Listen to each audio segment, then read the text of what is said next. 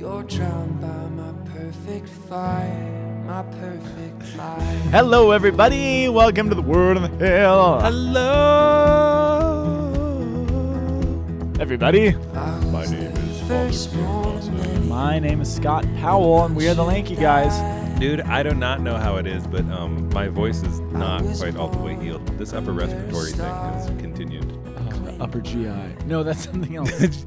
Whoa, The whoa, upper- strike that. Wrong end, bro. Wrong end.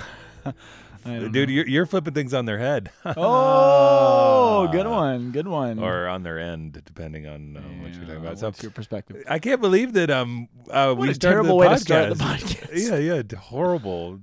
We love you guys, and we hope that you had a wonderful time listening to the podcast today, and we will start over now.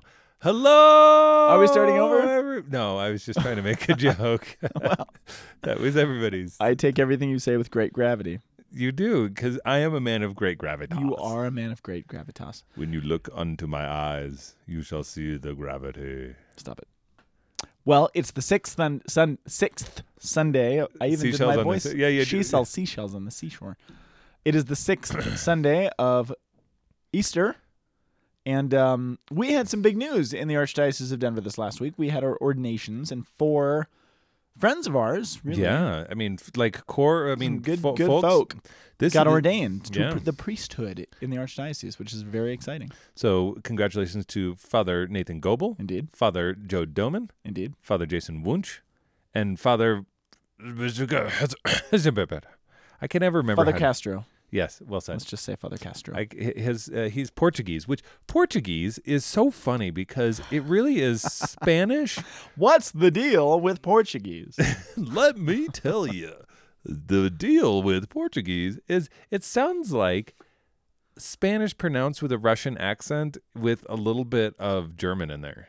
Did you just steal? I feel like I read that someplace just recently, or maybe you just said it recently. Did you steal that from someplace? No. This is my original insight. Really? Yeah. Maybe I heard it from you because it does sound like Spanish with a Russian accent. You're like, I've heard that though recently. confused. No, it's true though. Yes. That's what's creepy about it. So it's really cool. So 2 of those guys were from the Catholic Stuff You Should Know conglomerate. Indeed, which is back in the air, I hear. Yeah, they published Pilgrimage to Beauty, I think, which was a Theology on Tap that they did. Oh, nice. We should do a Theology on Tap, Okay. which is basically a Theology on Tap with the Lanky Guys would be just drinking beer while doing this. Well, we might as well get it out in the open then. We are launching. I guess I'm doing it. I guess we're doing it. We are launching Theology on Tap, University of Colorado next year. Yes, It's going to be awesome. It's and going to be we will do a awesome. live podcast I'm in. Boulder. You can sign me So up come on up to Boulder. and drink some brew. Indeed. I want to go to some place that's fancy that sells like fancy drinks, like basil lemon drop I things. don't think we're going to get our core demographic if we do that, which is namely students at the University of Colorado. Oh yeah, that's true. So well then why So don't we we can do do Theology on that. Tap? What do you mean? Because Catholics like beer. Oh okay. So do students. Oh that's true. I just opened the Catholic Stuff You Should Know website, and I saw the picture of Nathan Goebel running on the beach. In like an old-timey 1920s like full-body swimsuit. Oh, man. Sorry, that was just delightful. Anyway, Catholic Stuff You Should Know. Congratulations to Father Goebel, Father Doman, Father Wunsch, and Father Castro.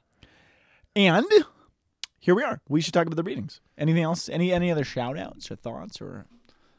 Well, dude, the Profundities? this is the thing is the Wunches, they Oh, are I've met him Wuncher twice. Wunsch. Oh, Oh, you've never heard that? oh, that is very good. Oh, I've been saying that since college. Yeah, but they are like, dude, they were kind of part of this like 1997, 98 kind of Catholic explosion from Boulder. Bing! I'm part of it. Oh yeah, we were talking about that the other week, and I was just like, Yeah, man. man, Archbishop Charles Chaput got here in 97, and he started. No. Is that true? Yeah, 97 was Okay. when he was installed, and he had taken up the Cardinal Stafford, but then Archbishop Stafford, his work from World Youth Day 93 and Indeed. all this sort of stuff. And this place just blew up, and there was so many graces, particularly for me, for you, and them. And so, like, I remember Mark Wunsch. This is the thing: is Mark was living in the library up at St. Peter's. So like I was like, who is this dude who's like sleeping on the library floor, man? And it was this guy Mark, and Mark's great. and then Jason was a missionary here, and so it's just like, dude, that's a little extra love to the boys. And they grew up here. You know, they're from Boulder. Yeah, that's what I said when I started this. Oh, well, either way. You don't listen to me. No, I totally do. I'm not loved. I know you are loved. You don't love No, me come on. anymore. Anyway, so now you know all about You us in the don't Archdiocese. love me Okay. anymore. All right. Get it out of your system. Okay, You got it? it's done. Yep. Okay, the 6th Sunday of Easter. I really want to say the 6th Sunday of Ordinary Time. I don't know why. I know. I did too because it's summertime Summertime. in the city. Wait, what's that Will Smith song? In the Summertime. summertime. Summertime. Summertime. Summertime. In the summer. I don't know. It's a summertime. We should edit this out or move on. Okay, let's move on. I just can't think of it. This is going to kill me all day. I did it for you, and you Okay. don't believe me. I don't believe you. It doesn't sound right. That's okay because sixth- I don't need you to believe me. Okay. 6th Sunday of Easter. We begin by looking closely at a passage from the book of Acts. Acts of the Apostles. Yes. Acts of the Apostles, not Acts. It's chapter 8, 5 through 8, 14 through 17. And we missed the passage about Simon the magician, which is okay. Isn't Simon Magnus, doesn't he cause, is he a coppersmith? No, the coppersmith is a different one. The Yeah, coppersmith. He's trouble, though. Yeah. That we know. Okay, then our responsorial psalm is from Psalm 66, 1 through 3, 4 through 5, 6 through 7, 16, and Little Lonely, verse 20. But funny enough, the verse comes from verse 1, which is kind of nice. It is real nice, unlike last week when they left us hanging till the end. Yep. And now our reading from the Segundo, well, they would call it the second reading, but in fact, it's actually technically the third reading. Indeed. Is 1 Peter. Well, okay. Chapter 3, verses 13 through 19.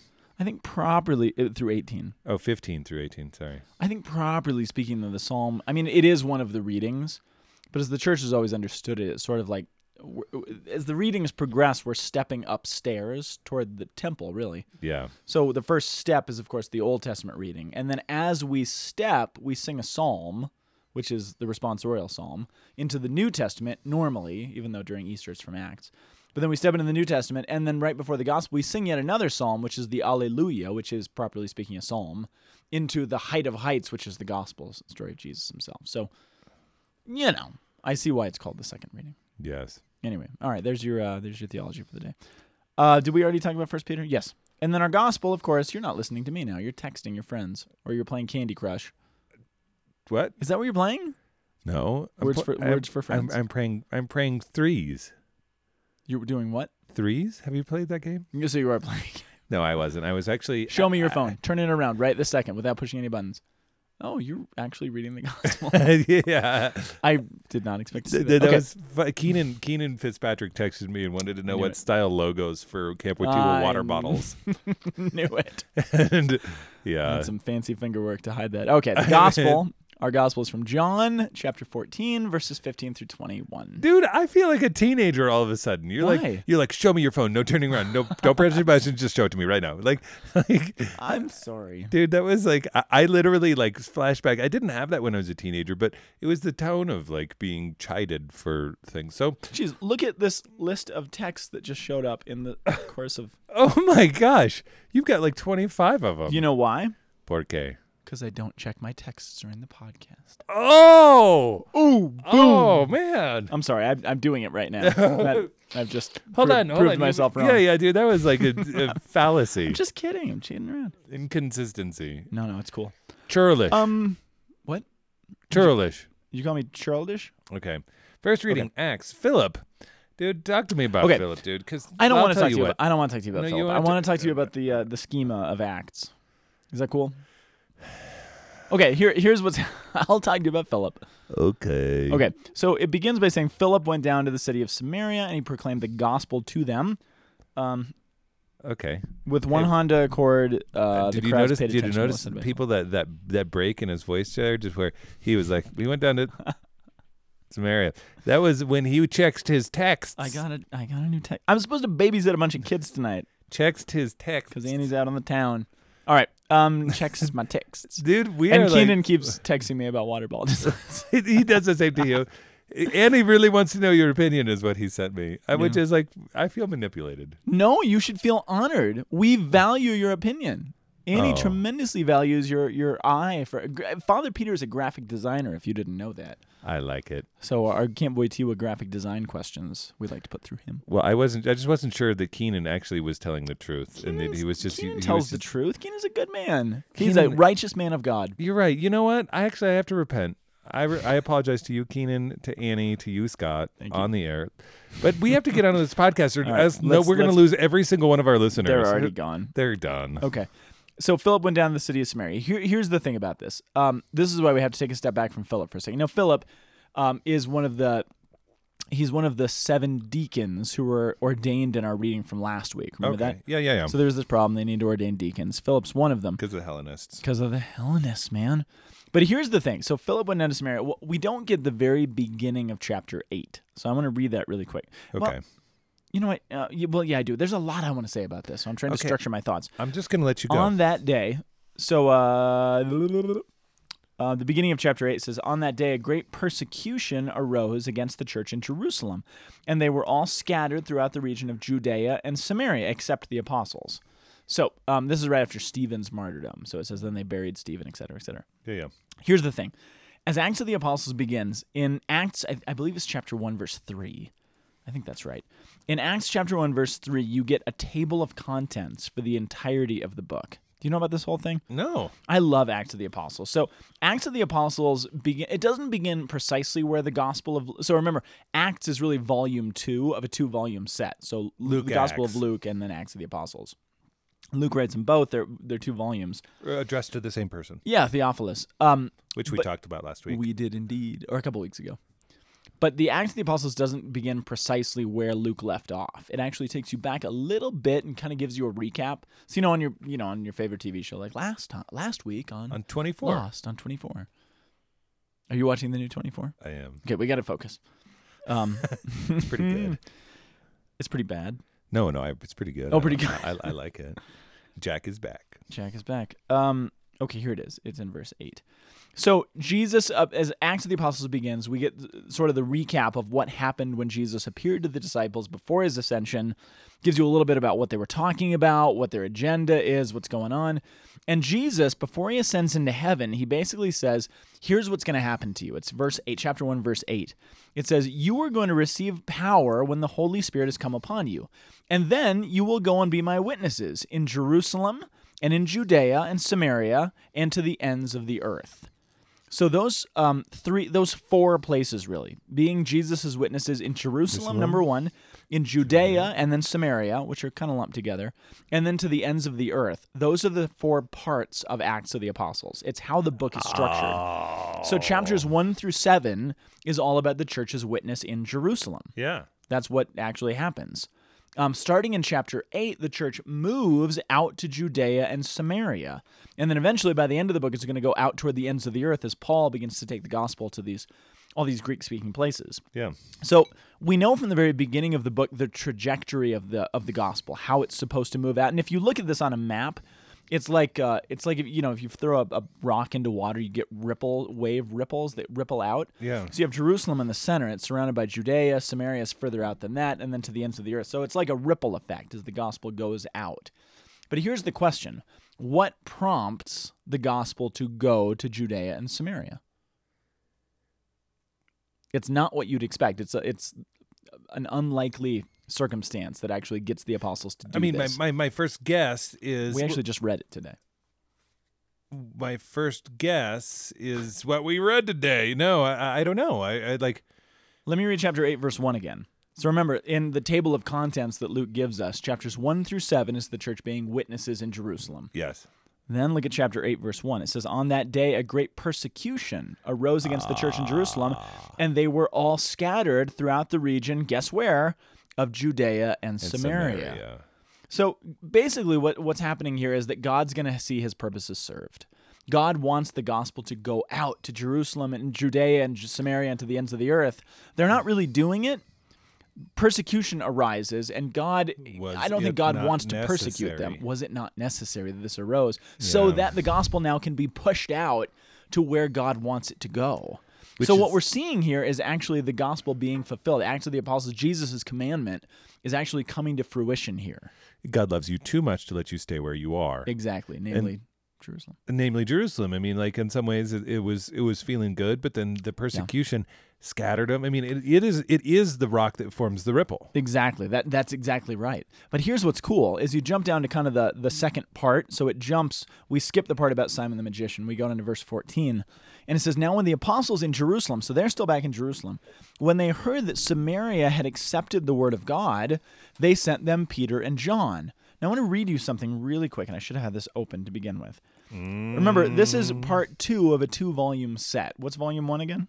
It's called the Gospel of Luke. The Gospel of Luke. Listen to what Luke says in chapter 9, verse, 51. No. Oh, there it is. Okay. Chapter 9, verse 51. Listen to what it says. When the days drew near for Jesus, for him to be received up, he set his face to go to Jerusalem, and he sent messengers ahead of him who went and entered to the village of the Samaritans to make ready for him. But the people, the Samaritans, would not receive him. So I think this is kind of cool. Back in the gospel, there was this moment that Jesus entered into these villages of the Samaritans, and he was rejected there.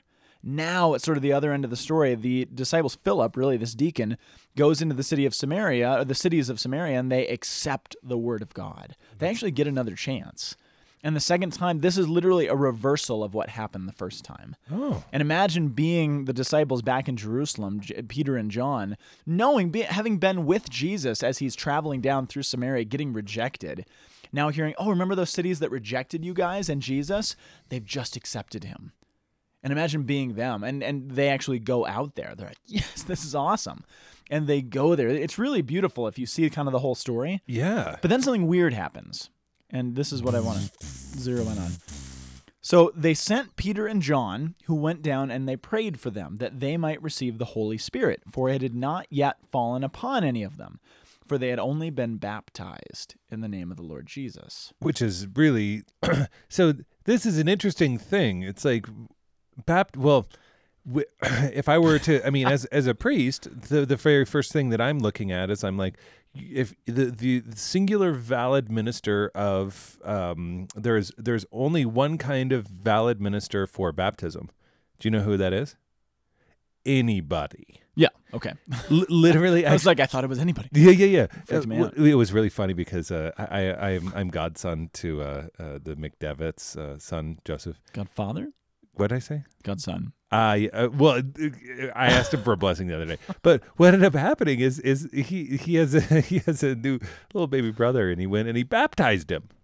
Oh shoot, that's legit. He took water and was like, "I baptize you in the name of the Father, the Son, and the Holy Spirit." And they were like, "Wait, he's like 3." Yeah, but he's a valid minister of baptism. So he baptized him? Yeah, and so then they did the baptism, and they had to do a conditional one at the church. That's the coolest story I've ever heard. Yeah, and he wants to be a priest, and so like it just makes me so happy. Like I love it. When I was a Focus missionary, sorry, very small story. Okay. There was this guy who was some guy that I was sort of mentoring this other guy. He was a freshman, and he just got so jacked for the gospel. He was so excited about Jesus and about the church and the gospel. Apparently, he started baptizing everyone on his dorm floor in the water, in the drinking fountain. Oh, no. Like legitimate baptism. Oh, no. I mean, you have to baptize with the will of the church and and profession of faith. Yeah, it was pretty bad. Oh, no. It was a mess. Let's just say that. Yeah, no, that's... Because baptism is powerful. Yeah, because baptism is it. So what happens is you look at, they've only been baptized. But here's where it's curious, though. What happens when you're baptized? And curiouser. What happens when somebody is baptized? Well, I mean, normally, if you're doing the full rites, you would be baptized, confirmed, and receive First Eucharist. Yeah, just baptism though. So you baptize a baby. What happens to that baby? They are clean of sin. Why? Because first things first. What happens when that baby is baptized? They're set free from original sin and personal sin. But that's not the initial effect. That is the result of something else. Water is put on them. Yeah, I don't know what you're trying to get at. Just say I'm trying to say it plainly. Are you the Christ? No, I am not. Okay. But this is because it's so weird in the text. When we're baptized, the Holy Spirit comes upon us, does it not? Yeah. Theologically speaking, that's one of the. Yes, and that's actually where this crazy thing about confirmation is. I mean, there's the fullness of the Holy Spirit in confirmation, Right. but you receive some level of the Holy Spirit to come upon you. But that's where this should confuse the reader and say, well, wait a second, they were baptized, but they had not received the gift of the Holy Spirit yet. I thought that's what happened in baptism. Yes.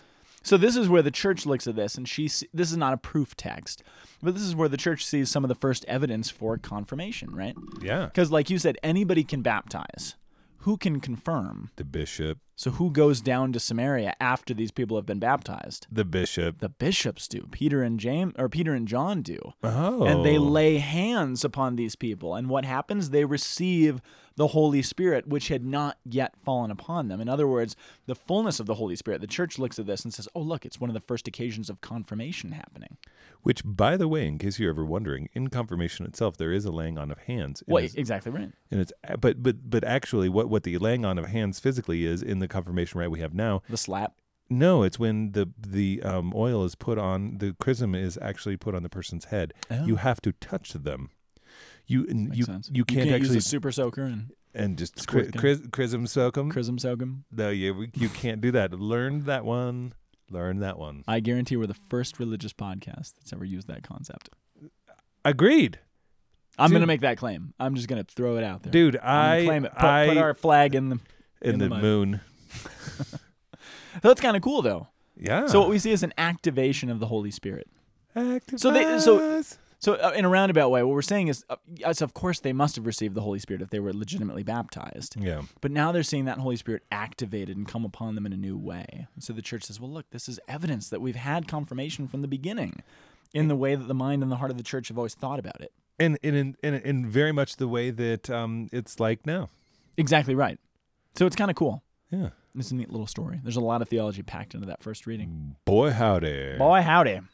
Let all the earth cry out to God with joy. All of my books are falling. Dude, no, then you actually threw one on the ground just for good measure, which I have to say. He's like, they're all falling on the ground. I'm just going to encourage them. Well, you know what? So Psalm 66 says, let all the earth cry out to God with joy. In one of the let's see, it's the third stanza down. Let all the earth cry out to God with joy. I can wait.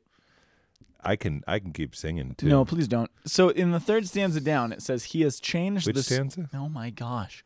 The third one down? The third one down. Okay, what was he saying? He has changed the sea into dry land. I've heard of that before. When did that happen? I remember that. That happened when Jesus was baptized in the Jordan. Doesn't that one? I want to slap you. No, what? Come on. That happened when You're being sarcastic? when Adam and Eve ate of the fruit of the my tree in the gosh, garden. We don't have that much time. We've already wasted all their time at the beginning.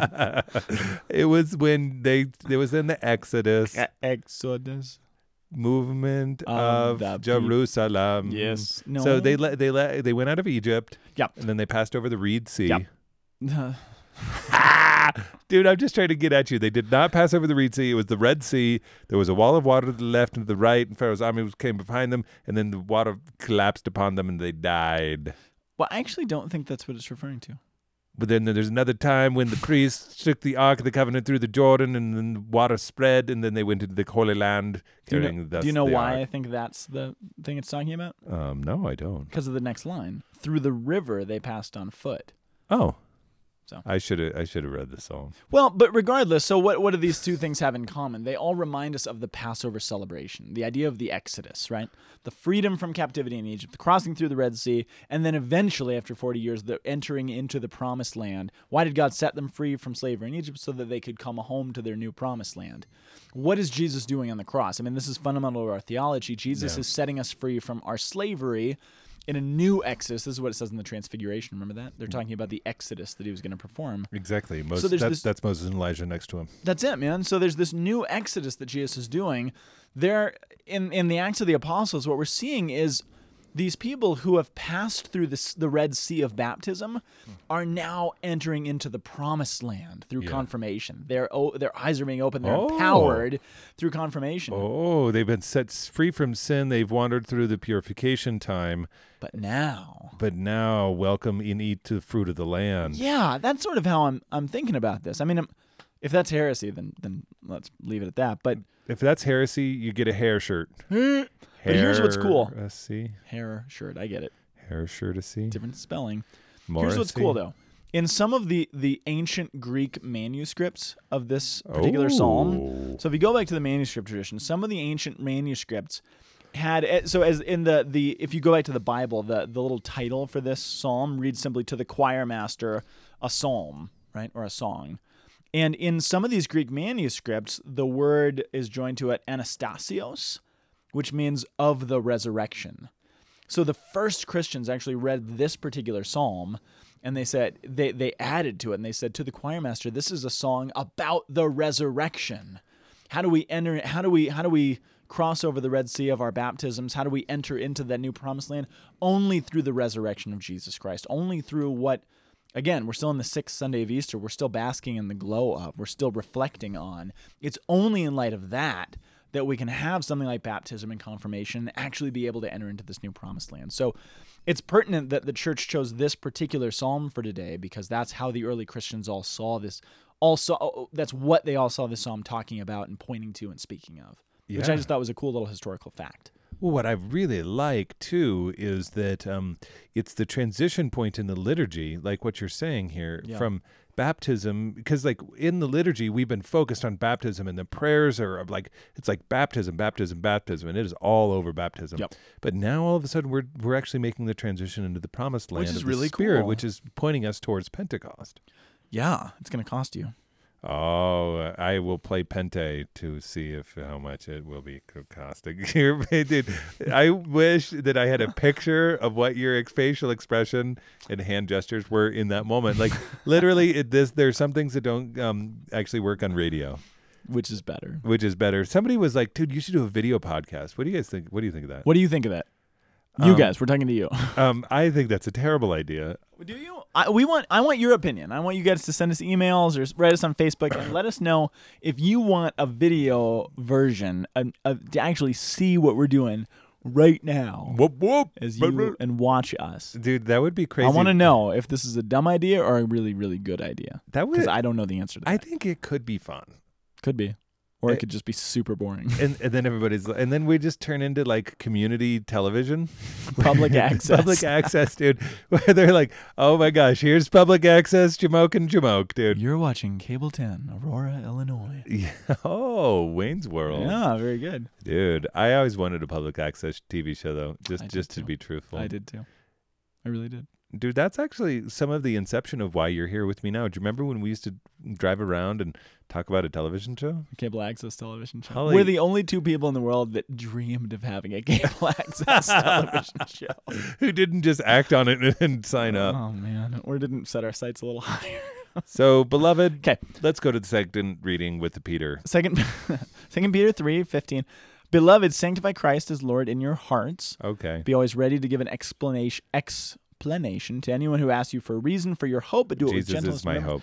So, good job. Yeah, I have a ready explanation. Way to be ready. Because I was lame, and now I'm not so lame. Here's what we have to remember, though. This letter, and we've talked about it the last few weeks, it's kind of interesting because the readings have just been a continuation of everything that we've been doing through Easter. I mean, the readings, there's not new books.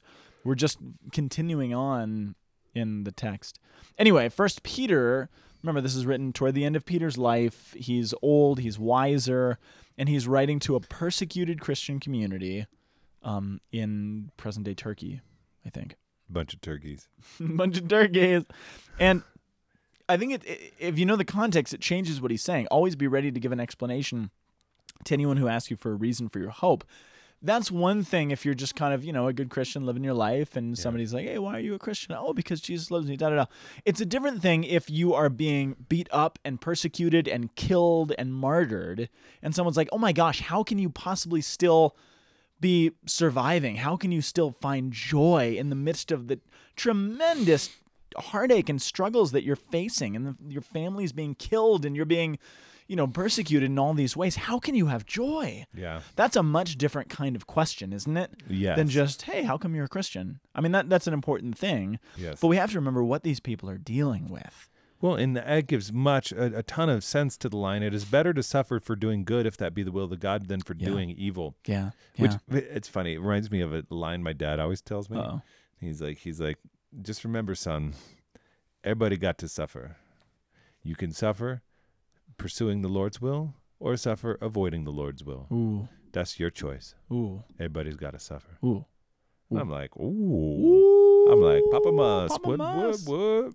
Man. Well, this is the thing, though. Is it that's the temptation? It's like you get angry and fed up of persecution. I mean, like, I look around and I get really sick of the culture sometimes. I get honked off, and I'm like, and I'll tell you, man, the honking begins. But That was a goose, by the way. Oh, thanks. And mine was like a horn from the 20s. Oh, yes. Yeah, but yeah. So there you go. And whereas it's tempting to be like, dude, I'm just gonna play by the rules of the world, and I'm gonna throw down rather than actually no. I'm actually gonna do good, and it's kind of like when Jesus comes before everybody and says, "For what good are you trying to stone me for?" Take that a step further. So, boy, howdy. So yeah, I mean, you have that reality of, okay, what are you gonna? Suffering's gonna come. What are you gonna do with it? Yeah. Are you gonna try to conform and be like the world? No. But then take it even a step further. I was reading a commentary on this passage this morning, and it was comparing what Peter says to, a lot of the many passages in the Psalms, or in the wisdom literature that talks about the destruction and the defeat of Israel's enemies. Oh, you're being persecuted? Someone is out to get you? Those enemies will be slaughtered and crushed like dust under my feet. I mean, this is a big theme of the Psalms and the wisdom literature. Oh, yeah. Peter is the counter to that. He doesn't have that tone. The New Testament doesn't stress that. It's not the promise of this, this eschatological justice and those who are persecuting you will be destroyed. That's not Peter's main concern. His main concern is that the faithful, through their faithfulness, are going to be vindicated, not that their persecutors are going to be shamed and destroyed. I mean, ultimately, what this new, I don't want to say it's a new revelation because it's not new, but this new understanding that the church has is not that our enemies be destroyed, but that our enemies be converted, Yes. that they be sanctified as well, that they be saved, not that they be destroyed because they're out to get us. So you see a marked change in tone as salvation history goes on, right? I mean, Peter's on the offensive. He's not on the defensive. He's not just saying, okay, here's how you need to deal with all this persecution. He's saying, look, this is how you live. If persecution comes, then so be it, right? Yeah, and he doesn't engage in this rhetoric against the world. This is the thing that strikes me so much about the whole New Testament. If you know the history of the New Testament, most of it is being written to a church and by a church in persecution, in exile, suffering, beat up by the Romans, by the Jews oftentimes, their own brethren. Never do you see these warnings, never do you see these diatribes in Paul's letters or in the letters of Peter against the Romans or against the pagans or against their enemies. Never do you see them saying, you got to watch out for the world out there. You got to watch out for these people. You got to watch out for these people who are persecuting you. Never. It's never the concern of the authors of the New Testament is never those people out there who are out to get us. The concern of the New Testament as authors is always these people in here. What are we doing? Are we corrupting ourselves? Are we turning against each other? Are there wolves inside the church that are threatening to undermine us and who we are as a people? It's never the concern of they're all out to get us out there. That's a given. Yeah. That's never the concern, though. Isn't that it's striking to me, though? That's actually really awesome, and something that we need to take to heart in the church itself.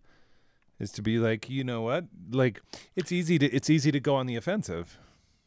Talk to me. I just got a connection. Hit me. So thinking about that, sorry, I didn't mean to cut you off, but No. thinking about that and applying it back to Acts of the Apostles, I mean, that's really cool. I mean, what did we just see there? So we saw back in Luke, remember that same group of Samaritans, those villages of Samaria were the enemies. They were out to get us. They were rejecting Jesus, and they were rejecting the Messiah. What happened? Well, the apostles probably shook the dust off their feet and they moved on. What happens now? They're presented with the gospel again. They're not rejected. They're not, oh, we're not going to talk to those people because they rejected us the first time. They're gone back to. There's effort put in, and they hear the gospel. They're saved. They're confirmed, and they're enlivened by the Holy Spirit. These are our enemies, right? Yeah. But here we see a very concrete example of our enemies being transformed. Yeah. That's really neat. I just thought about that. That's beautiful. Yeah. What a neat connection. Which this connection leads us right into even Jesus's preaching. Thank goodness. He says to his disciples, "If you love me, you will keep my commandments." And then the advocate will be given to you, which, by the way, I love. Advocate, you can also translate that paraclete. I had to look it up in the Greek because I was hoping it was parakaleo. Yeah, And it parakaleo, which is like my favorite title for the Holy Spirit, by the way. Do you know what parakaleo means? You're going to give me something deeper than I have, so I'm looking forward to having you tell me. Well, it's where we get the word the paraclete, if you've heard the Holy Spirit called the paraclete. But parakaleo, And when we say paraclete, we're not talking about the thing that you play football or soccer in. paracletes. Okay, parakaleo. Oh my gosh, I'm having a hard time convincing my son Samuel to not. A neighbor kid gave him some brand new soccer cleats, which he's just enamored of. Oh yeah, And it's hard to convince him not to wear them all through the house. Oh yeah, man, because He doesn't they get it. don't work inside. But it's killing our floors. Anyway, parakaleo, it's a composite of two Greek words. So para, what does para mean? Around. No, it means next to. So like parallel lines. Oh yeah. Para. So next to. And then kaleo means to call or to come. So literally, to parakaleo means to come alongside of someone. So what is the paraclete? The paraclete is the one who is called next to us, who comes alongside of us to walk with us, to help bear the load, all this stuff. This is where Paul, remember in 2 Corinthians? Yeah. He says, God is comforting me. He's parakaleoing me so that I can comfort you. The comforter, the parakaleo. It's just a cool image. Yeah, that's really cool. Yeah. An advocate. Huh. It's a fine translation, but it doesn't quite get to parakaleo. Parakaleo. Well, and that's what makes it. You can actually remember that through a pair of cleats because that's how you walk on rough terrain without slipping. Oh, Oh, that's cool. Yeah. Man, look at you. Look at So, you. so this is the thing: is he says, "I'm not going to leave you orphans. I'm going to come to you. I'm going to be with you. I'm Orphans, going to take care of you. I'm going to." I am in profound communion. You're going to be in profound communion. Profound what? Did it? Dude, I hiccuped. So That's cool. what? It's totally cool. I do it in my homilies and my praying all the time. I know. It's all right. It's all right. Dude, I think I have a speech impediment. No, you don't have a speech impediment. For Pete's sake. All right. I don't know what I'm saying. No, but I mean, the neat.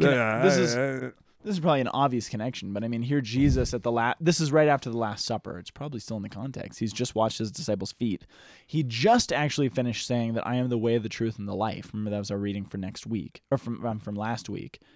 And now that he said I am the way, the truth, and the life, he talks about how they will now live. They will live because of this advocate, and he will live in them, and they will live in him, and all this beautiful stuff, which comes to life, I think, even more if you realize what Jesus just said to them and just expressed to them in that kind of discourse.